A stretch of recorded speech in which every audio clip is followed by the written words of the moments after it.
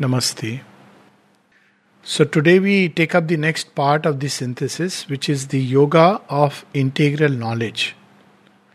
The word knowledge is used in a very specific and special sense in yoga. Like every other word, works are used in a different sense. Love is used in a different sense. Ananda is used in a different sense than we commonly use these words. Because our usage of words is limited by our human experience. So, when we use the word knowledge, our human experience is that we gather data through the senses, we analyze it, sift it, sieve it, and eventually we infer about what could be the possible cause or what could be the reality behind it. That is the way ordinarily knowledge is gathered. And as we gather the knowledge, we build systems of philosophy, systems of thought, even scientific knowledge. All this is gathered through this way. But yoga starts with the premise that there is a greater reality which the mind cannot reach. That's how the Kena Upanishad puts it. Yan mansa na manute yena hur manomatang tadev brahman tvam viddhi nedam yadidam upasate. So, and it's very logical, if you want to put it like that there is one reality and out of which this whole creation has emerged, and in the process of creation mind has emerged. So mind is a product of that and not vice versa. Though to the surface appearances, people often say that, God is a creation of the human mind because that's looking at things from below upward. But yoga says that there has to be one origin, which is logical. That origin having burst into billions of stars with so much of, creation, which is mind-boggling, literally mind-boggling, full of wonder, full of beauty, full of surprise, and yet there is a directionality. It's not the work of just some human mind. We may use the word cosmic mind, but that's a different story altogether. That will be a different subject altogether. But yoga implies that there is a greater knowledge, a higher truth, which the mind cannot understand, but by which the mind can be understood. So it's not disconnected from the mind and the world, but by that the world and mind can be understood better. So this is the premise. Then just like in the yoga of divine works, we turn all our energies which are in multiple efforts. From morning to evening we are doing various efforts, from getting ready, going for office, in our various relationships, then doing certain mundane works, other kinds of works, ethical works, philanthropic works. All these are done with different motives. But in the yoga works we turn them into one motive, and that motive is serving the divine, worship of the divine, adoration of the divine. So all works, the motive changes and shifts, and they are no more means for egoistic pleasure and satisfaction, but a means of serving the eternal. So also in yoga of knowledge, we see how our thought functions. Now knowledge is seeking of the mind. So mind seeks for knowledge. But our process and method is through the senses, gather the data, analyzed by the mind.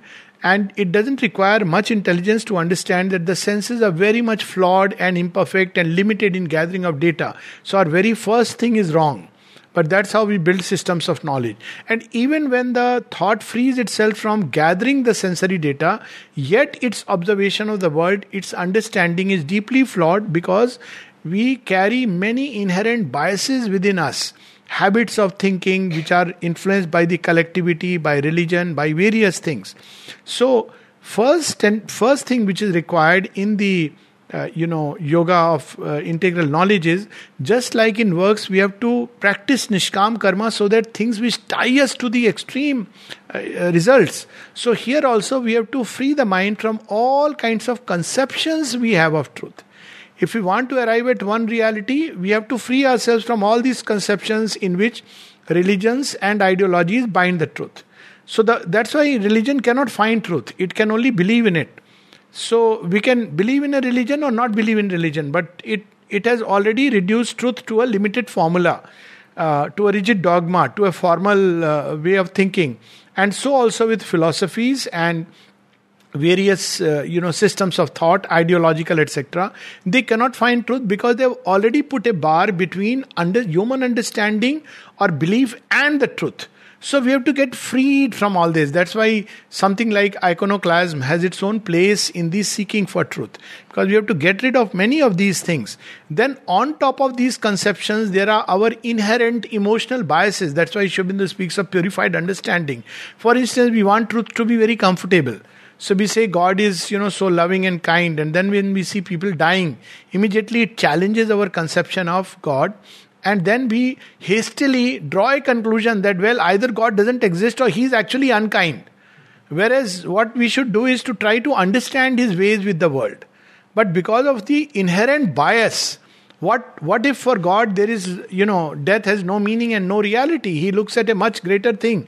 But we, instead of trying to understand God, we want God to understand us. Well, He understands us very much and responds to that. But our heartstrings, which have drawn a figure of God, of the beloved, of the lover, that's why many people, when they read the Gita, they are completely flabbergasted when Shri Krishna declares himself on the battlefield of Kurukshetra that I am the Lord of all existence. And then he says, I am Kala, I am time the destroyer. So people often ask, what is this? What Krishna is this? So there is first a description of Krishna in his totality. But here we have the secret. In this one canto of the Gita, one chapter, there is the vision of the integral reality. In fact, if you look at the preceding chapter, Vibhuti Yoga, and this, when Shri Krishna appears as Kala. So there is the anabhivyakta, the unexpressed reality of the divine. And the second is when it expresses itself in time. So in the Gita's Vishwarup, there is the unexpressed reality which is all pervading, in which everything goes and out of which everything emerges. It is full of beauty and delight and it's Jyotirmay. But also it expresses itself in the dance of time, and on the battlefield it has expressed itself in the will of destruction. I am Kalosmi Bhava. I am the will to destroy these people. So, but we have these conceptions that God is only the savior. Well, many times He destroys to save. So that's His way. So this is how we have to free the mind of all these conceptions, these heartstrings. Similarly, our will, we want to, have a God who is the fulfiller of our desires. And indeed, God does that. That reality does that. But that reality can even snatch away from us even the last straw to which we are holding. As Sri Aurobindo says, providence is not only that's which saves me when all others have capsized in a boat. How conveniently we discover, oh, God was very kind to me. What about others? So he says, providence is also that which snatches away from me the last straw of hope, while all others are saved. So we have to have a very wide conception to start with, an integral conception of the reality. So what is that integral conception of the reality? One conception of reality which is very partial is God has nothing to do with the universe. He is transcendent, He is beyond everything, which is the Buddhist conception, and certain ways it's also Shankara's conception. So what about the world? It is the creation of Maya, an illusion, and come out of it and experience that transcendence or annul yourself into it. Now this is a partial conception of reality. Indeed He is transcendent. He exceeds all things. He is the original reality. But what about the cosmos and creation? This is also an extension of Him. As the Upanishad puts it, as a spider takes out, the entire web emerges from the spider. So this universe is also an extension. The world is extended God. So there is the unexpressed, formless, that which is beyond all conception, but He also enters into this creation. So the next level of the divine is He is the cosmic reality. So He is also the cosmos. He has become the cosmos. Now cosmos, unlike the transcendent, we see in cosmos everything is getting constantly in motion because cosmos is constantly evolving. The material scientists will tell us that everything is changing. It's a open-ended system. The positive entropy, if you want to put it in purely scientific terms, but it's only about the material world. And then in that process, from the one into the cosmos, we discover there is not one cosmos, but there are several layers through which the reality enters into the place. So we have the entire system of worlds, the levels of consciousness, all this is part of an integral knowledge. So we are not happy just by discovering the divine who is above and beyond and within, but also His entire play. When Sri Aurobindo was asked, someone asked Raman Maharishi that Sri Aurobindo speaks of coming of the supramental down. So what do you have to say? He says, but divine is everywhere. What is there to come down? There is no above and no below. Now this is one kind of traditional knowledge, divine knowledge. It is a truth, but it's half the truth. So Sri Aurobindo beautifully replied when the person asked him to comment upon it. There was somebody who would play the role of back and forth. Sri Aurobindo says, yes, the divine is everywhere, but he also manifests himself differently on different planes. For example, in the mind, one can have a realization of the divine reality. One can have, at the level of mind, the realization of a free and cosmic intelligence of the self. But it is not the realization of the self that one would have in the supramental purity.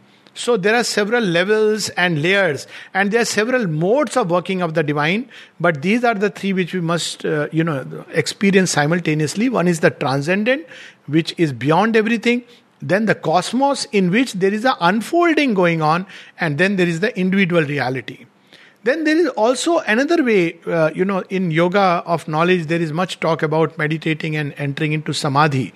So in traditional yoga, samadhi is a state where we again go from the waking to the dream world into that superconscious state, the Purna Pragya, where we lose ourselves. Now, Sri Aurobindo looks at it again as a partial approach, because when we enter into samadhi, we do not bring, there is no report of what about this world. At the most, people say that we experience bliss, we experience light, that too, very often even that is forgotten. But this world is one reality, there is no second reality. So the yoga of integral knowledge bridges this gap. How does it bridge the gap? So again, in terms of knowledge, we have this fourfold levels or fourfold ways of being of the one reality. Chatushpad Brahman. So one is the ultimate, which spoke about the transcendent. And then there is a state in which from the transcendent, there is a concentration, Chaitanya Ghan, a state in which all the great truths which have to be manifested is gathered within the Purna Pragya, that wisdom, ultimate wisdom. And then it is released into creation first through the series of subtle worlds. So these subtle worlds are called as dream worlds, Hiranyagarbha, and then it enters into the waking state, the Virat, the outer consciousness. So in Sri Aurobindo's yoga, one has to now, normally what happens when we withdraw from one into the another, we lose contact with the other. So when we enter into the dream worlds, it is called as Sabikalpa Samadhi, wherein we, it's like a person who is dreaming. When he's dreaming, he's not aware of the outer reality. Then comes the deep sleep, in which one has gone beyond the dream world, but one is not aware of the dream world. It's not that dream is not going on. Several things are going on, but one is not aware. Now in this yoga, because this entire thing has to be bridged, one becomes more and more conscious of that reality in everything, even in our waking state. So here the samadhi is not just in a state of indrawnness of trance, but samadhi is a state in which even the waking consciousness is aware of the Satchidanand. And Mother puts it very beautifully in number of her experiences. She says, when she would close the eyes sometimes, so people thought that, she's now in that state. And they would, sometimes look here, there, sometimes they look at the watch, clock. It's very difficult to stay all the time concentrated. Sometimes she would go into what people called as trances for 45 minutes, sometimes while blessing someone or giving a flower, all these. So one day she said, you think that I am not aware when I am in that state? I am aware even of the ticking of the clock and all your thoughts and everything that is going on. And one of the things when she came and told Sri Aurobindo when she came in the beginning, that what is this samadhi? Because she was conversant with the experience of the ultimate reality and all the layers in the waking state. She said, what is this samadhi which is described so much in the Indian yoga I have never experienced? So Sri Aurobindo said, because you have gone beyond the traditional yoga. You have gone beyond the yoga of the Upanishads. And then he said, as an aside, that even I don't experience it like that, because I experience the totality, total reality. So first thing is that there is one reality without a second, but this one reality, Ekamev Dvityam, is not cut off from the world. It is the one, there is nothing else. So what is all this that we see all around? This is the distortions that have taken place due to the one reality coming through layers, passing through gods, through titans, the zigzag of creation. And that is the difference between Sri Aurobindo's, knowledge. I won't use the word conception, but experience. and the Shankaras and Buddha's way of explaining the world. So according to what is understood of Shankara, I am not going into what Shankara said, that's a discussion apart. But according to what is understood of Shankara, this world is an illusion and there is one reality, Ekamev Dvityam. But according to Sri Aurobindo, there is only one reality, but it is this world is a distortion. So this distortion comes because of a complex play of forces. Now integral knowledge includes all this. It is not just the knowledge of the fundamental divine self or enlightenment of the transcendent. Even if there is a glimpse, it changes everything. Very powerful. But it is a knowledge of all the countless forces, not like one by one, but a comprehension of the play and its complexity, of the various ways in which divine is working in the world and behind everything, to see the divine play, even in ignorance, even in the play of darkness. So that's what he, uses the term that, how these two are, one goes beyond the duality and sees the one everywhere in and everything. That's why the word used is oneness. So oneness is not something which blanks out everything. Oneness is, that's why it is not one but oneness. So oneness is to see the one in the myriad infinite play and movements of this world. So when in each event, circumstances, happening, person, we are able to see the one, then we are living in oneness. When behind the imperfect and limited human play of love, of intelligence, of works and will, behind all the striving, struggle, suffering, we are able to see how it is one reality. There is one love which enters the human channel and distorts itself. It's not one person loving another. It is the divine playing with himself through the power of love and connecting with this creation. It's not my power versus your power. It's one power which, leaps in the tiger, which runs in the deer, which builds up the thought, which dives into the heart. This is but one power. There are no two powers. And that becomes this myriad play of powers. So that is the oneness towards which the yoga of integral knowledge moves. So how do we proceed toward that? The basic process is the same. Right now our thought is distributed into many things. If all the time we watch all the news of how many numbers, we can either count all the numbers of different kinds or we can go to the one. So the mind has to learn to this discursive intellect, as the Gita puts it, Bahu Shakhanam.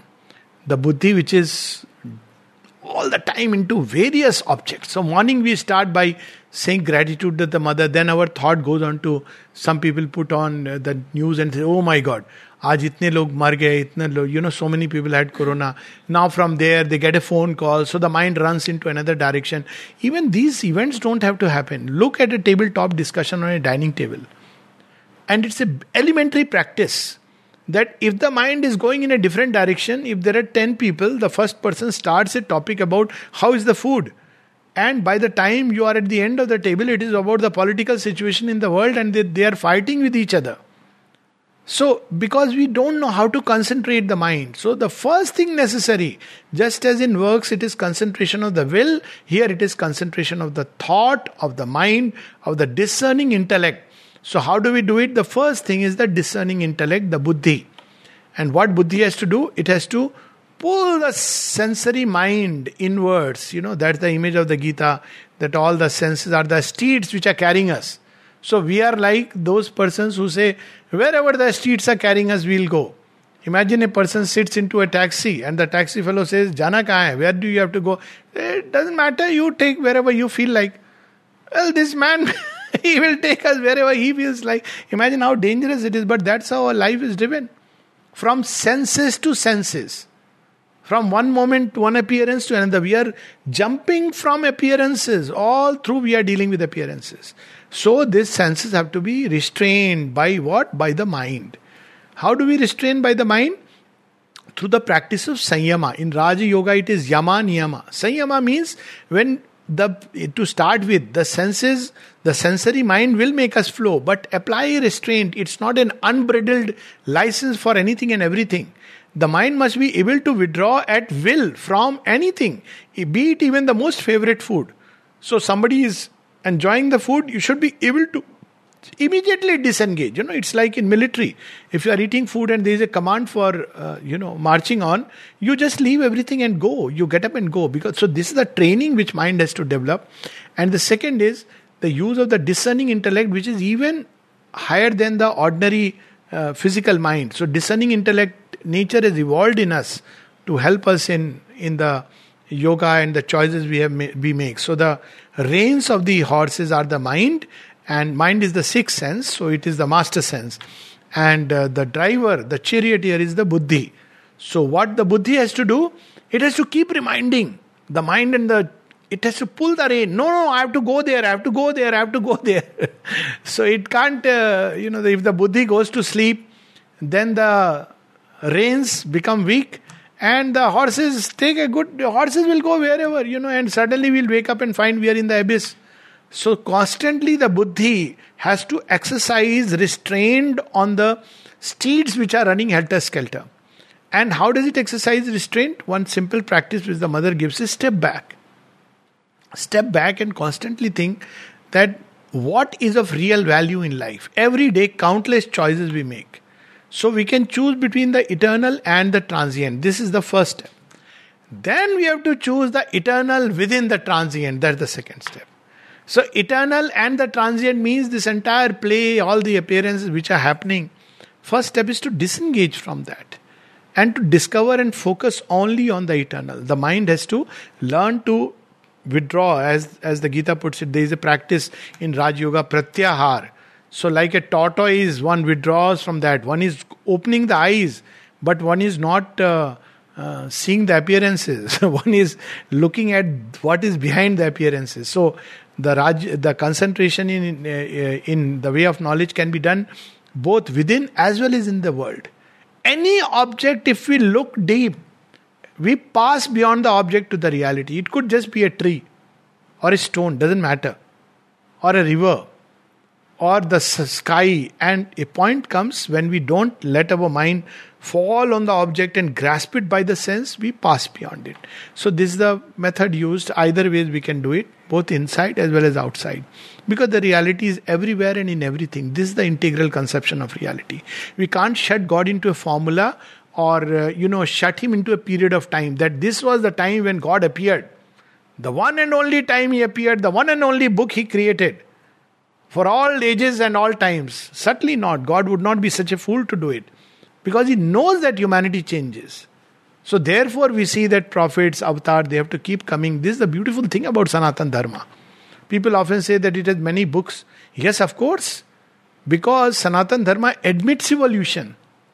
It doesn't say that mankind was born 5,000 or 2,500 or whatever year back in a particular desert land and it stopped there. It didn't grow anymore. So there is a point of time when certain temporal things are necessary. For instance, there was a time when children were taught, they had a list of do's and don'ts. That never included TV, that never included mobile phones. But now it is there. So now new ways of dealing with the problem come. So first is focusing on the eternal and not the transient. Then the next step is the eternal in the transient. So to take an example, don't use the mobile phone. That is differentiating the eternal and the transient. For a yogin, I am saying, no, nothing. Just be focused on the one. The other is use the mobile phone to receive there to the eternal and to transmit the eternal. So then in everything, one approach is shun human life to discover the eternal, because human life, everything is a transient passing show. The other approach is manifest the eternal in every activity of human life, every aspect of human life. So that is called discovering the eternal in the transient. So every moment of time should become a time beat of the eternal. Every event should be a grand disclosure of the divine in everyday life, while moving, while I think sometime Abhi, we were seeing certain things, no? We had certainly that grand disclosure. I've forgotten also. You walk by and you will see so many times the same play. Day and night you realize that it is knowledge and ignorance. Moon, the symbol of the spiritual light. So those who lived with that consciousness, they could see the divine reality manifesting everywhere. Look at child to elderly, just to give one example. See, we start as a child in the womb, we end up as a child. Watch anybody who is, 80s, 90s, most people. There are some absolutely fit. But still, in many ways, they become like a child. So, we start with the helplessness of a child in ignorance.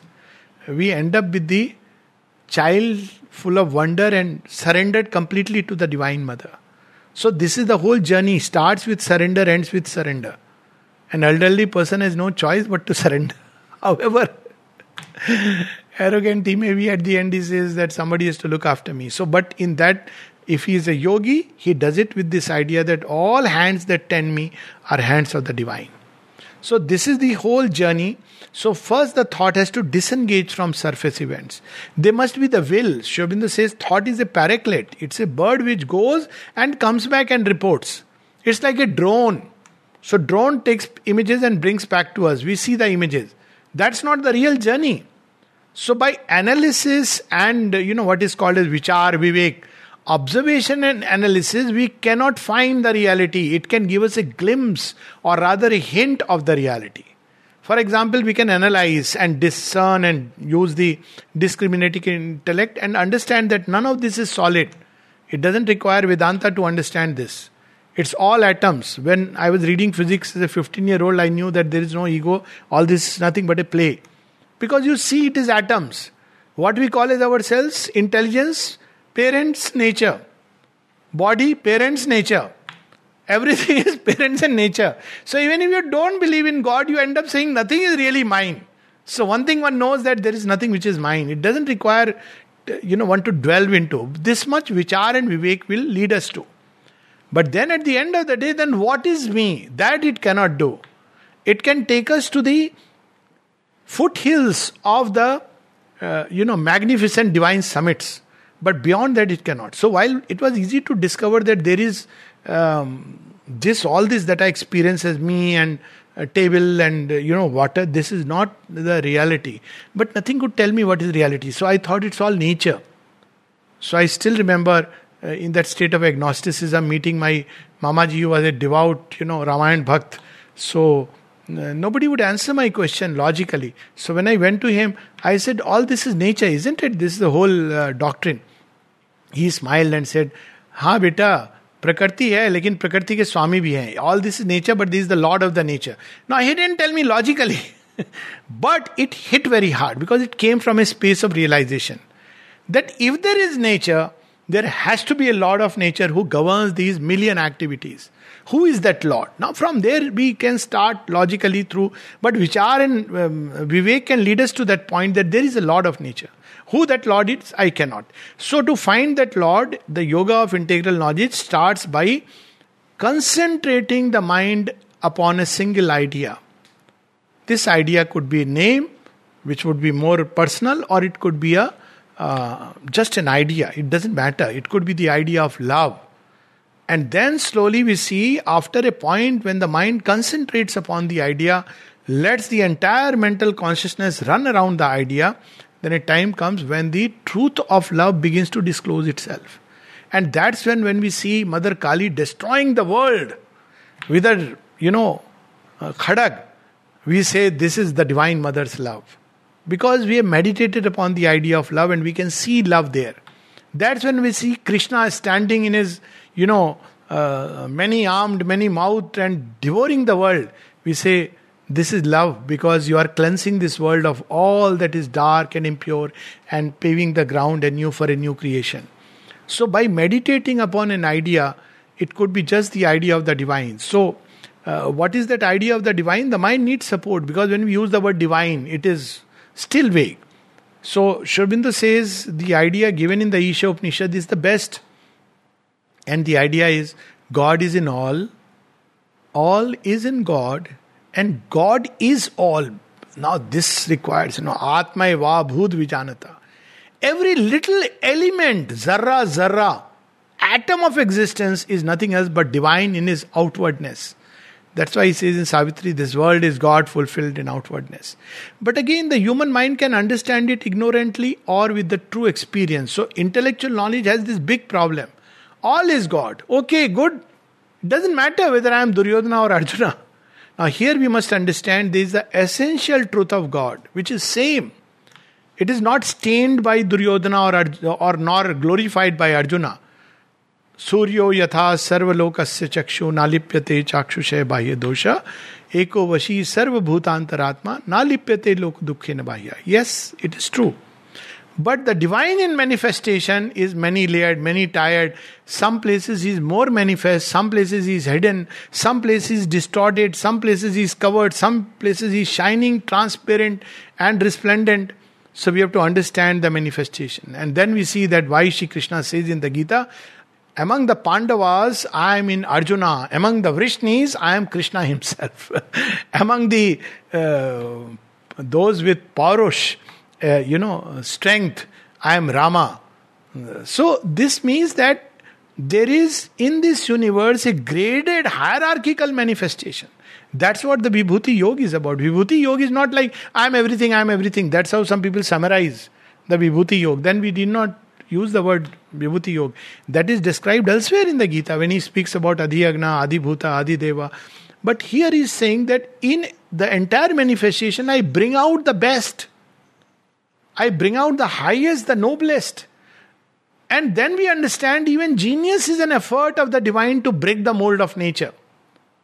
So, wherever we see a preeminence of a quality, King Harishchandra, preeminence of a quality, where he honors his promise to an extent where he is willing to lose everything but not give up on his promise.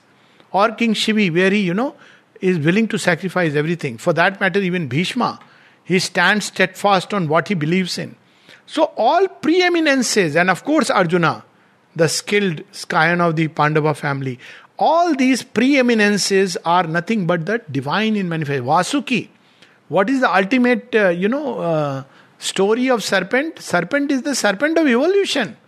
That's why serpent is the middle link between water and the sky.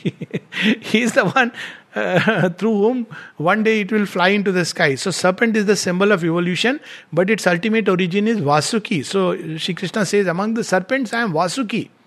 Not the Indian Naga, not the black cobra. Vasuki. Nobody has seen him, but he is everywhere in the world. Behind him is Shiva. So this is how he reveals that in everything there is the divine, not only as an essence but in manifestation. That's why the Vibhuti Yoga. And in manifestation he is bringing out constantly the best. So then we understand this play in the world. What is this play in the world? Shri Krishna reveals that it is Lok Sangraharth. It is the moving forward of the march of civilizations. Now you see, we can see the divine expressing in a beat of time. We can see him in the entire march of civilization. We can discover him in an atom of existence, a nucleus and the dance of energy swirling in space. He is there in that atom. We can see him in the vastness and the drifting of the galaxies, the same dance going on. So this is how this integral knowledge begins to develop in the seeker, provided the mind is enamored of the eternal and no more glued to all these events on the surface. So we have to make a choice. It's not like, no, people are dying, this is happening, that is happening, we must do this, that. Then do this and that, and whole world all the time is doing this and that. But what is this that has become that? This we must discover. So idea, the mind can concentrate upon the idea. Concentration is the key here. So it could be the idea of an aspect of the divine or the divine himself, that God is in all is in God, and God is all. So this way, when we start living life, it begins to change it has practical implications. Imagine somebody is living with this idea that God is in all. Will he ever hate anybody? He may engage in a fight, like Arjuna and Duryodhana. He may say that, well, I am on this side, Arjuna and Karna. So come, let's have a holiday of a fight. But he will not say, oh, I hate Karna, he is such a horrible guy. No, he will not say that. He will even appreciate him. Oh, poor fellow, why are you standing on the wrong side of history? So that's this knowledge of oneness and the one doesn't confuse us with regard to action. It gives us the right clue to action. So that's what Shri Krishna again reveals into the Gita. In the Gita, first it speaks about Krishna Krat, and all the karmas have to be done in that state. And it would imply, sometimes there are sides, sometimes there are different aspects you have to choose, but we never lose sight of the one and the oneness. So that should be the concentration on the divine. Or the second possibility is, mind may completely concentrate not even on the idea of the divine or an aspect of the divine, but just on the eternal. And that's what some people enter into eventually, Nirvikalp Samadhi, done with everything. But it's very difficult. And it requires a certain degree of withdrawal from the world, but it can be done. And the third kind of concentration which leads to knowledge is to witness this entire play. Then we see how much we are bound by habits. Not just habits of the body, but habits of the mind. Even illness. Mother says even death is a habit. So when the mind is liberated from the physical body, because we realize I am not this body. So what happens? After some time, the mind is a mediator, a divinity. We discover that it can impact upon the body. So when the body is going into a field which is dangerous, the mind says, no harm will come to you. No illness. There is no illness. See, when we go into a hospital, how the formation of illness comes before the doctor diagnosis. You step into a hospital and you start thinking, what's going on? Most deaths are in the hospital, by the way, and people rush into it like into the jaws of death. Sorry to say that. But that's how, because there is so much fear, atmosphere, so much anxiety, every place you have a specialist written there. This is a specialist for the stomach, and you think, oh, my stomach, there is a problem, I have to consult him. Then you go to a radiologist, oh, what is he going to diagnose? TB to nahi hai, cancer. Not even TB. Human mind, first it thinks cancer. 2 days you have a problem, cancer. So, because you have entered a hospital setup, if you are lucky never to go to a doctor, you got to be known, you said, okay, my stomach is a little upset, doesn't matter, few days you'll become alright. Oh, my knees are giving me some trouble. Or, as Amrita said, my sweetheart is giving me some trouble. When there is a heart problem. What happens? Nature takes care, and after a while, okay, you can't cure everything because there's still the habit of death and deterioration in the cells. You go, but you don't go with all this fear and ventilator and all the trap suits. You don't know the difference between Yamadut and Devadut. So that's not a good state to go in with a label of a tremendous, terrific illness. It's terrifying, but it's the result of the ignorance in which we live. So when we learn to witness, we see everything is a question of habit. Even hunger and thirst is a habit. It can go to that extent. But a habit which we right now cannot finish, because then the flesh is dependent. Not just I can be free from the habit inwardly, any of us. But the flesh will begin to grow weak. So that's why the problem of the body. But one has to be freed from subjection to the body. Again we go back to same thing. Shitoshna sukh dukeshu hani labho jaya jayo.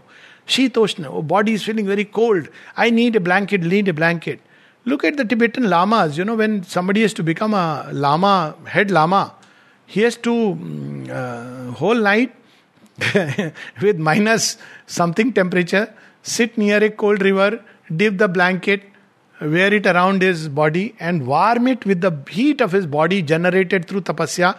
Wait a second, 21 times. Whole night. I don't know, I've never seen it true, but I was in Ladakh and that's where I heard this story. I don't know its authenticity, but to that extent you can train the body. The body is not a slave to everything, but is freed. Similarly, the understanding can be freed from all conceptions. And then we have the true and pure understanding entering into the brain. As Sri Aurobindo says, the golden light came down into my brain. The grey rooms of my mind, sun-touched, became a bright reply to wisdom's occult plane, a calm illumination and a flame. This was the Ghritam of the rishis. And if we are driven by appearances, we start believing in all the things that we hear and see coming from well-informed sources, then we are going far from knowledge into the depths of ignorance. There must be this will to find what is the truth behind it. Not through reading all the papers, scientific journals and all this. But by the sheer power of concentration, we can discover the truth behind everything. That is the state in which yogin goes. So it's not just a knowledge of the essence that God is in all, but God in the manifestation, God in the play, God in the march of civilizations, God in that moment beat of time. Then only we can express Him and manifest Him. So by witnessing also we can arrive. Then we can even discard the thoughts. But all this is very difficult. But very powerful method. If we can learn to witness and discard the thoughts, then it becomes wonderful and easy to arrive at the true knowledge. But the simplest process is through the concentration on the idea, on a name, on a form, on an image. But a time must come when we should pass beyond the image to the reality it represents. That's what is described in Sri Ramakrishna's story, where he is a bhakta of bhaktas. He dances to the music of Kali, and the moment for him, Kali was present always. And then he has a guru called Totapuri. Now he is a Gyan Yogi. So Sri Ramakrishna was trying everything because he had to prove to the world that, any path you follow, you will reach the divine. This was his work. And quite naturally, he prepared the ground for Sri Aurobindo to come in and said, not only in any path, traditional paths, you discover the divine, but all is the divine. Even the material world is trying to express the divine, the final synthesis. But when Totapuri tells him that, what do you see in your deepest meditation? He says, I see Kali. He says, take a sword and cut her. Now this is very difficult for him. It's an impossibility. He says, unless you do that, you won't discover Kali. And then he does it and discovers the truth of Kali. Mirabai, when she is singing and dancing to the tune of Krishna, and she steps out of the house because she makes a choice that I want Krishna rather than my household and the prestige and everything, she carries a gold idol of Krishna. And one night she sleeps outside, and that gold idol is stolen. Naturally, what is for you the ultimate world redeemer is for somebody just a piece of gold which can give money. That's how our relation with the divine is. We can either find the divine with all of him, or we can say your value is only to give me gold. So he will give gold, but we won't find him. So this thief takes away. And then Mira gets up in the morning and says, what is this? The only support I carried with me, you have taken away. And then Krishna appears and says, do you really know me? Come, I'll reveal to you. This was beautifully, there's a dance drama written on this by Dilip Kumar Roy. Long back I had seen it, and very beautifully that, Krishna reveals who he is. You see, Sri Aurobindo's poem, we have the Krishna who is, all the time in a certain posture. How he reveals Krishna, both the poems, Critics as well as the sonnet. But in Critics, how does he? Oh, spirit, boundless space. What is hidden in the heart of space and time? Light, supreme. That is Krishna. And when you see it, but he also becomes Krishna in the play. Red lips that kiss and blow the flute. Hands that clasp. All of this is he. All he loves, all he moves, all are his, all are he. So this is how we have to enter into that integral knowledge by the power of concentration. And along with concentration, there is another thing which goes hand in hand. So Sri Aurobindo says concentration is one wing of the yoga and renunciation is the other wing. So renunciation is when we concentrate, we have to leave behind certain things. The two don't go together. So just as प्रेम गली अति साकरी तामे दोमन न समाई जब मैं था तब हरि नहीं जब हरि तब मैं नहीं. This duality will present at every stage. And what is the knot of that duality that has to be cut is the ego sense. In the yoga works, we do it by saying, I am not the doer. Here, I am not this little limited personality which people know as Mr. So-and-so, people are very eager to have their names. I don't know, God knows where all, till one day the name itself. So this is how one has to go beyond all these names and forms to discover the one eternal. So renunciation means all supports of egoism, all that strengthens the egoism, all that pampers and flatters our ego self, all that panders to the ego, all that satisfy my feeling of ambition that I am someone or something. We can be either someone or something, or we can be one thing and one. So this has to be left aside. This is nothing to do with external renunciation. We think of renunciation as something outward. But renunciation is by its nature an inner process. Tyaga, not sannyasa. Sri Aurobindo says that. And he says that how subtle a thing ego can be.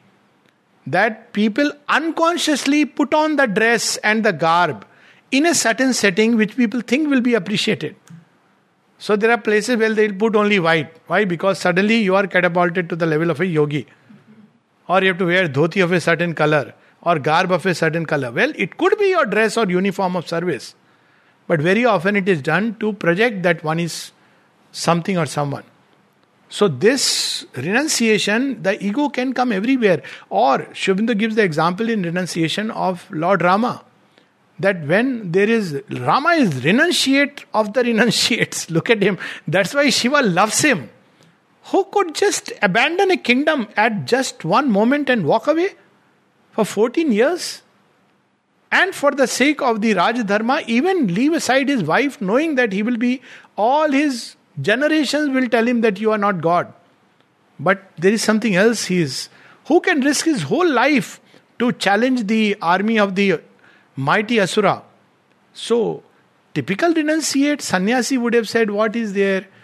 Neither I have a wife, nor I have a kingdom. Kingdom I had left, wife I had to leave. Good riddance. The Asura has taken away. Such is God's will, let me do. Bhaj Govindam, Bhaj Govindam, Bhaj Govindam, Mudmate. No, Rama doesn't do that because he's a renunciate. He is a true renunciate. He says, no, the action will not be guided by any personal preference but by the dictates of the eternal. The will within him that has developed is to slay the Asura. So renunciation is not outer renunciation but an inner renunciation. The one who follows this path is bound to arrive at an expanding knowledge of the divine, not only within, above, but in the entire cosmic play, even within the individual life unfolding itself in manifold ways. So I'll just read a little passage from Sri Aurobindo and then we can... Okay, so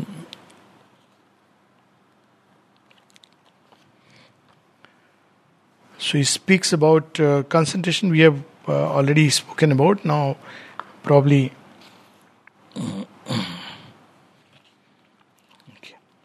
we take up this aspect because in the yoga of knowledge you also practice detachment, because this detachment is again not detachment for the sake of it. It has nothing to do with all mental conceptions. I am a vegetarian, so God must come to me. Hitler was a vegetarian also. There are all kinds of ideas people have about God being pleased by these things and that thing. What do we know? He only knows the sincerity of the seeker. So here I'll read just one thing. Renunciation and enjoyment. It will be seen that the scope we give to the idea of renunciation is different from the meaning currently attached to it. Currently, its meaning is self-denial, inhibition of pleasure, rejection of the objects of pleasure. Self-denial is a necessary discipline for the soul of man because his heart is ignorantly attached.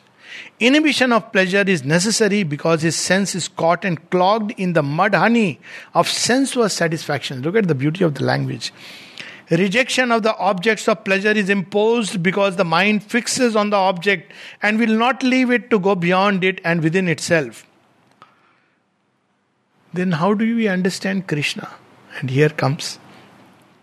If the mind of man were not thus ignorant, attached, bound even in its restless inconstancy, deluded by the forms of things, renunciation would not have been needed. It is the problem is of ignorance. The soul could have travelled on the path of delight from the lesser to the greater, from joy to diviner joy. At present this is not practicable. It must give up from within everything to which it is attached, in order that it may gain that which they are in their reality.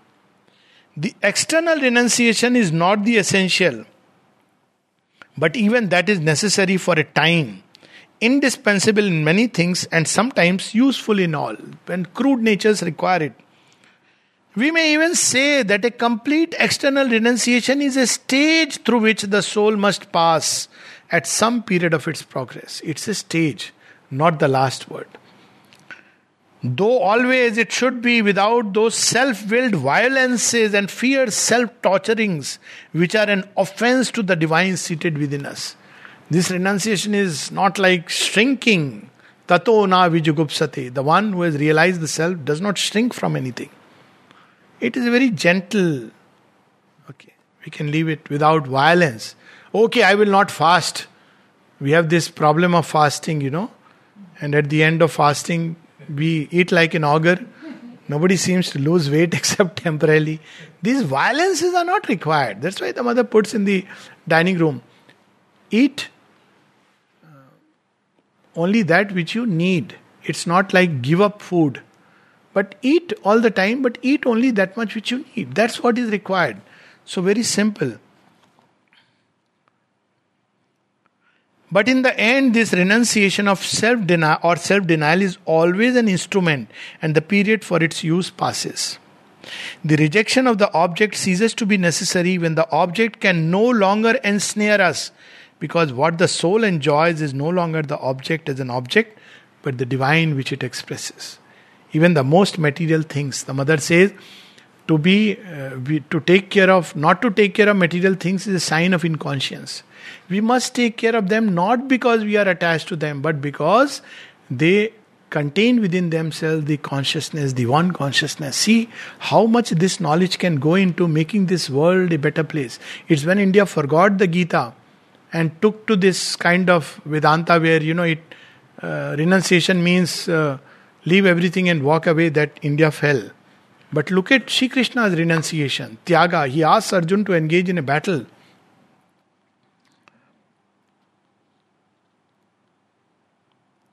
Delight of the divine in all things equally, without the need of a personal or physical possession of the thing itself. It's not mine, it is today with me. Use it divinely. It may pass on to other hands. Let it go divinely, with freedom. It's filled when the soul no longer claims anything. This is mine. Even there are people who, when they print their books, they ask, how is my book doing? Nothing. What is yours? Mother was against intellectual property rights. You have to put your name because news has to hang on somebody. Somebody is responsible for what has been written. But all this idea, this is my idea. So all this is ignorance. But obeys consciously the will of the one self in all beings. It is then that we are freed from the law and released into the liberty of the spirit. Knowledge is that which sets us free. Ya vidya cha vimuktaye. Why? Because it shows us the one behind all things. Namaste. So we can have questions now. Yes. I've got a weird question. Doesn't matter.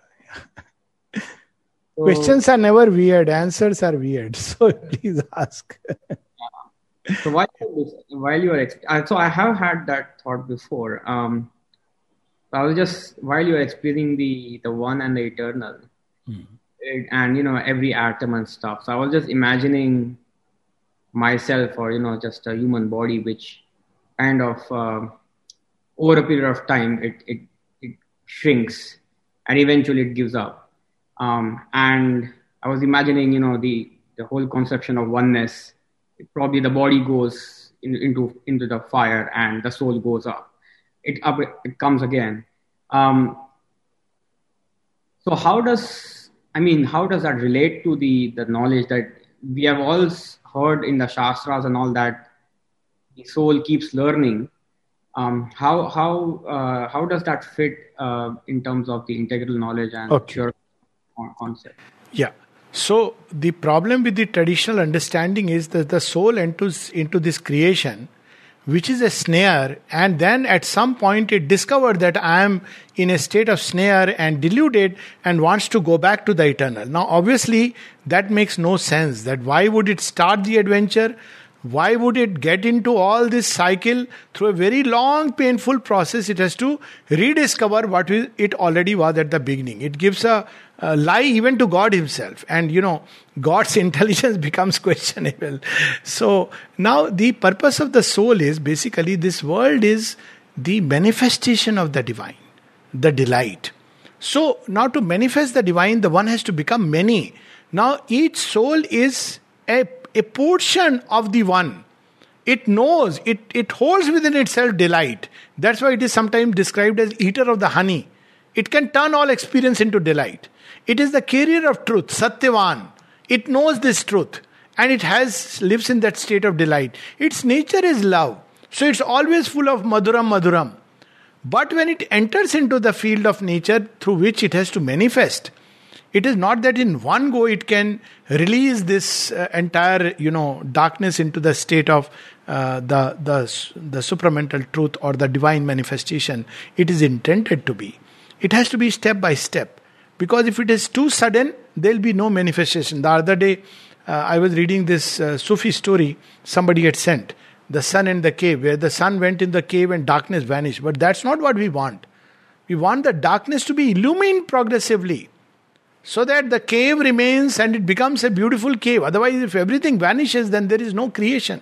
So this is a process through which forms, which are the units of manifestation, as you beautifully said, the human body. Look at the journey before the human body. Atoms coming together, material world, living world, plants, animals, and human beings, and within it the soul. So this entire journey is to manifest something of the eternal little by little, but still it is very veiled, very partial. But in human beings, the difference that takes place is human beings at a certain stage can discover the will of the eternal and consciously try to execute the plan. So we can take the example of the person who is right at the bottom of a company, or let us say the electrical whole setup. So there is a person who is the mechanic who comes and sets right. When the fuse is gone, he puts the wire and sets the fuse right. Even that people can't do, correctly. But at least there is, because they don't have the knowledge what it means. So they know that wire has to be changed. Right up to the man who knows about electricity and knows that the entire system is faulty. We can draw electricity from the sun. So this is the difference. So, but initially these steps were needed for the human mind to reach a point where it knows that we can have panels, get the electricity from the sun and light up a whole village. So this is how the journey goes. The soul develops and learns and grows, not just to discover that it is a portion of the eternal, but more importantly, why it has entered into the play, and that its entry is to express the delight, the truth, the sat, the chit, the force, the will, the consciousness, the wisdom, and the ananda of the eternal in manifold ways through form and name, and what we call today is the appearances. The appearances too must change to express the truth. So once it knows it, then it is free inside, liberated. But it enters into the play now with this full awareness. So it is this missing link in traditional understanding which, makes a whole hodgepodge of our, what is this worldly life, what is that otherworldly life. The moment we understand the world is God fulfilled in outwardness, then we understand the purpose of our soul. So the integral knowledge reveals to us in everything. Not only integral knowledge is God and His ways, even in science, in physics, in medicine, there is a truth which is trying to manifest. Now the moment the soul is open to this truth, and I could take countless examples, practical examples, but paucity of time. Now, for instance, healing. There was a fight going on between Ayurveda and allopathy and all that. Now, it's very interesting to see that nature works along several lines simultaneously. It's like when a house is being built, it is not just brick and mortar and cement. There is the electricity, there is the plumbing, and each has its own place and own role. So when we look at the way this grand architecture of this world is being built, then every knowledge, the sciences, what is the role of sciences? It is to discover the ways of the divine wisdom expressing itself into the world. When God becomes a flower or a rock, it is process. There is a whole process beginning from above right up to the atomic existence. Science must discover it. Physics must discover it. When there is something known as self-healing, when an energy from within heals us, our healing sciences must discover the process. It could express itself in countless ways, in chemistry, in everything. So this is where the integral knowledge comes in, that it is not just confined to discovering God in some essence inside, but the play of God in manifold ways, in every field of human experience, in every endeavor, effort, there should be the expression of the divine. That's why we have in India, in dances, you have Nataraj, in Sangeet, in music, it again goes back to Shiva and Krishna. And then in sciences, in healing, it goes back to Dhanvantri and Bharadwaj, aspiring to bring the nectar of immortality, we have the nectar of immortality which goes back. So in everything, we have this, that there is a truth which is manifesting. That's what integral knowledge is about. Not just truth in essence, but truth in manifestation. That makes it integral. In every aspect, in every part and plane of our being, in our mind, our heart, in our life, in our body, in every aspect of existence, that is the integral knowledge we aspire in this yoga. So that the world can become a wonderful place. Not just, the world can fulfill the purpose for which it is. Not for any individual. Even the wish for moksha, individual salvation, is an illusion which the soul must abandon to discover the integral knowledge. Anybody who is wanting to escape from the world, that's what we see the Isha Upanishad reminding us. Andham tama pravishanti. Those who worship after ignorance, they are in darkness. But those who go only into the light enter into a denser darkness. So one has to learn to link the infinite and the finite. And that's what integral knowledge is about. Otherwise, it's withdrawal from the finite into the infinite. That is the traditional knowledge, yoga of knowledge. But integral knowledge is the outpouring of the divine into every aspect of life. Yes. Any other question? Alokda? Yes, please. There is an interesting experience about intuition. How to develop this intuition to gain knowledge? Yes, wonderful, very practical. By quietening the mind and the discursive intellect, we can awaken to intuition. Intuition is already there in life. If we look at the atom, isn't it intuition operating that it brings order out of chaos? If we look at the biological world, what we call as instinct of the species. Instinct of the species is a reflex of intuition in ignorance. Even within our body, intuition operates. How does it operate? When there is a cut, see how it works. It's a very interesting question. So if there is a cut, when we didn't know about medicine, didn't know about sepsis, didn't know about tetanus. So what happened? And even now it happens. All the white blood cells start working and they attack that site without the operation of the mind, conscious mind. There is a mind of the cells, but this is the action of intuition at the most physical level. When we are about to fall, children make just the right gesture. So what comes to hinder our intuition is the development of this rational discursive intellect. It is a stage which has come, and I am not denying its usefulness at a certain stage of evolution. When we are climbing out of the animal toward animal nature mind to the divine intuition, we have to go through the rational intellect. That's how we organize the animal consciousness. But to develop intuition, this rational mind has to learn to keep quiet. That's why we see the typical setting of the guru and the disciple, where the disciple is, full of, but so and so has written this, but so and so has written this. So at some point the guru asks, but do you want to know all that, or do you want to know the one reality?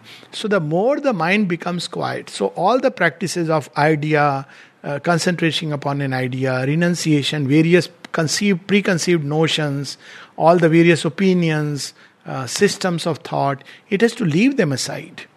And then it has to concentrate on discovering this knowledge. Now, in the course of trying to discover the divine, intuition is the first thing that will come automatically. What is intuition? Intuition is a ray from that sun. One can stop at intuition or climb through the rays to the parent sun. When one stops at the intuition, then one lives in the Vedic heaven, Swarlok, which is found by the rays. Life is beautiful then, because we can see intuitively the God's play in this world. But that's not yet the supramental. So when we make the mind quiet, peaceful, calm, through various means, through the practice of equanimity, through Nishkam Karma, by focusing the mind on the one eternal, by stepping back, by becoming a witness, by quietening the discursive mind which is all the time galloping from one event to another on the surface phenomena, then the mind at some point begins to fall quiet, because it has been trained now to seek the eternal. And when it turns thus inward and upward in search of the eternal, it automatically discovered the intuition which was always within it. So quietening the mind through various processes, bringing peace into the mind, opening to the light above, seeking the eternal, automatically intuition will begin to develop. Thank you very much. I think there's a question from Vesa. Yes.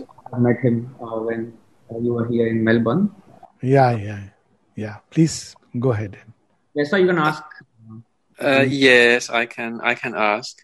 I'm curious how the works of Abhidevana Gupta, Ksema Raja from the Tantric masters, how they have influenced the philosophy, works, and realization of Sri Aurobindo. I'm curious about this and would like to hear.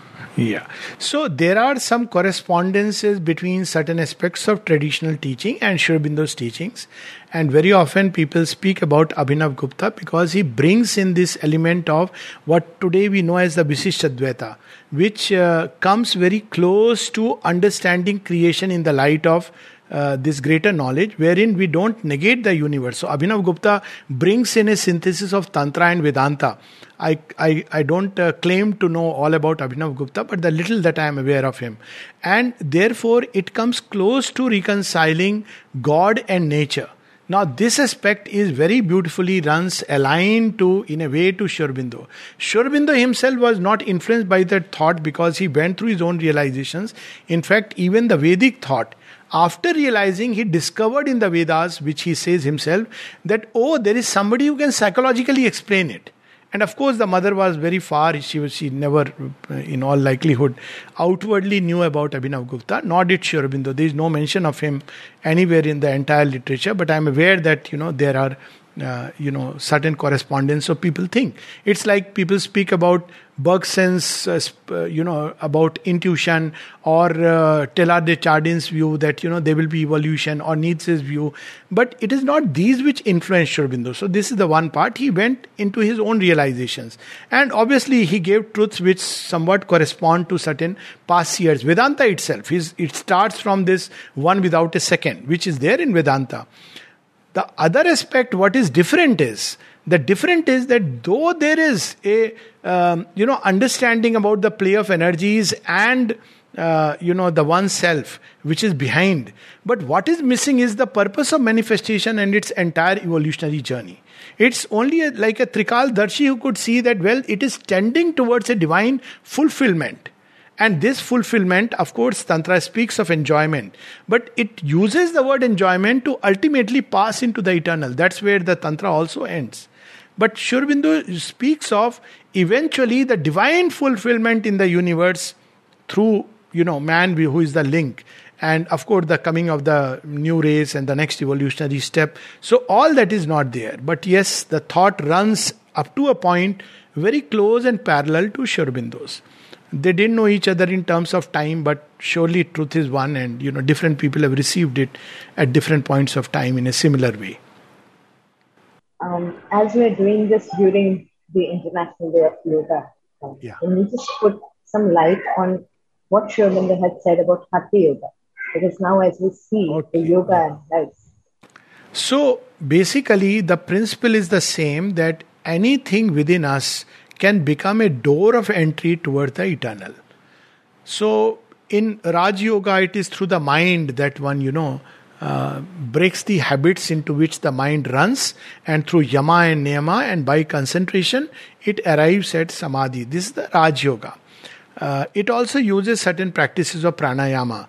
And then in Raj Yoga, in classical Patanjali Yoga Sutras, we also see mentioned about asanas, which is a preliminary to finding the divine. So there are two ways of looking at Hatha Yoga.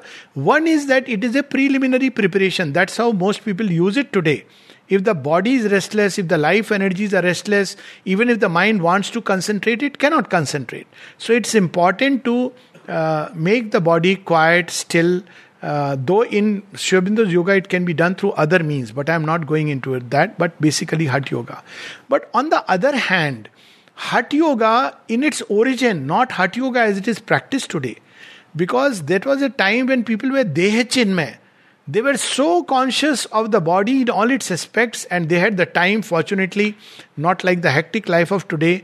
So they discovered ways and means, the points, the marmas, through which this energy within the body could be concentrated. So there are points in the body through which the life energy rushes into the physical system.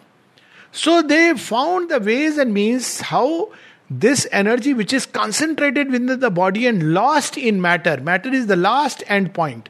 How to awaken it by concentrating upon these points and tearing the shell and releasing this energy into the life worlds. And from there they could take it upwards through pranayam and the Kundalini Yoga. So principle was that there is this tremendous energy involved in matter which has to be awakened. And they use these points of concentration. So if you see any asana or bandha, if we really focus our consciousness onto the physical spots, we'll see there are spots where there is a strain, not strain in the way we understand. I mean, it should not be done in a state of strain, but gradually we can increase it further and further. So these straining points are the points which are regarded as in modern parlance we use the word acupressure, but they are the points through which the life energy through the nerves is entering into the physical body and getting lost into the physical processes. So through Hatha Yoga, one can start releasing it by impacting those points and opening the doors to the universal vital energy which is all around. And many Hatha Yogis would stop there because it gives a lot of siddhis. All the anima, garima, laghima, mahima are result of this kind of opening into the universal vital. But it can even aggrandize the ego. So these are the dangers of just stopping it there. That's why Patanjali says this is the preliminary preparation. Then you have to pranayama, this tremendous energy. How do you regulate it?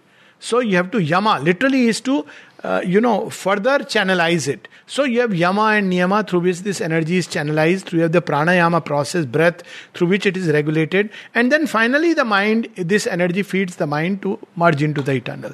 So standalone Hatha Yoga would not really, it would create a very powerful being. But, that powerful being could be asuric or godlike.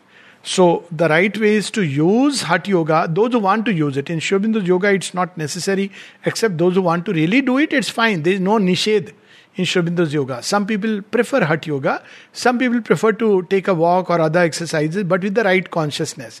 And most importantly, when the spiritual consciousness descends, it automatically makes the body still and makes the breath a subtle stream. That's the way in Sri Aurobindo's Yoga it works.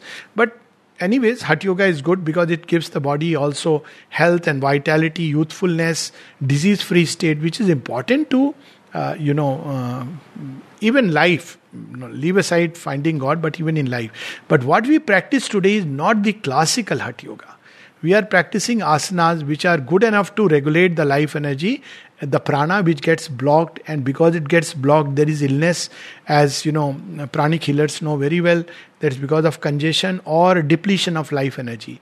So when we do the asana and the pranayama, we allow it free circulation. Today we are doing only that much in the practice of asana and pranayama. But Hatha Yoga means union with the divine. That requires hours and hours. I know one Hatha Yogi used to be in Bangalore who would do 8 hours sustained Surya Namaskar. Because then energy being released from matter and released into the divine, that requires tremendous effort. So what we practice today is good for, as a preliminary step for being healthy, even quietening the mind to an extent, and then using the mind for higher purposes.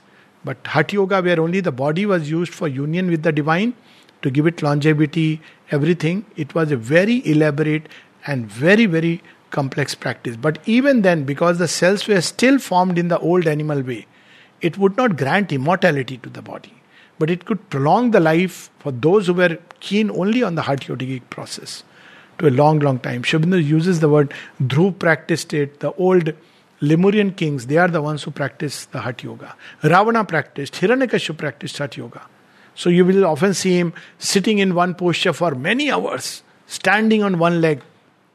So that is the kind of original Hatha Yoga. Namaste.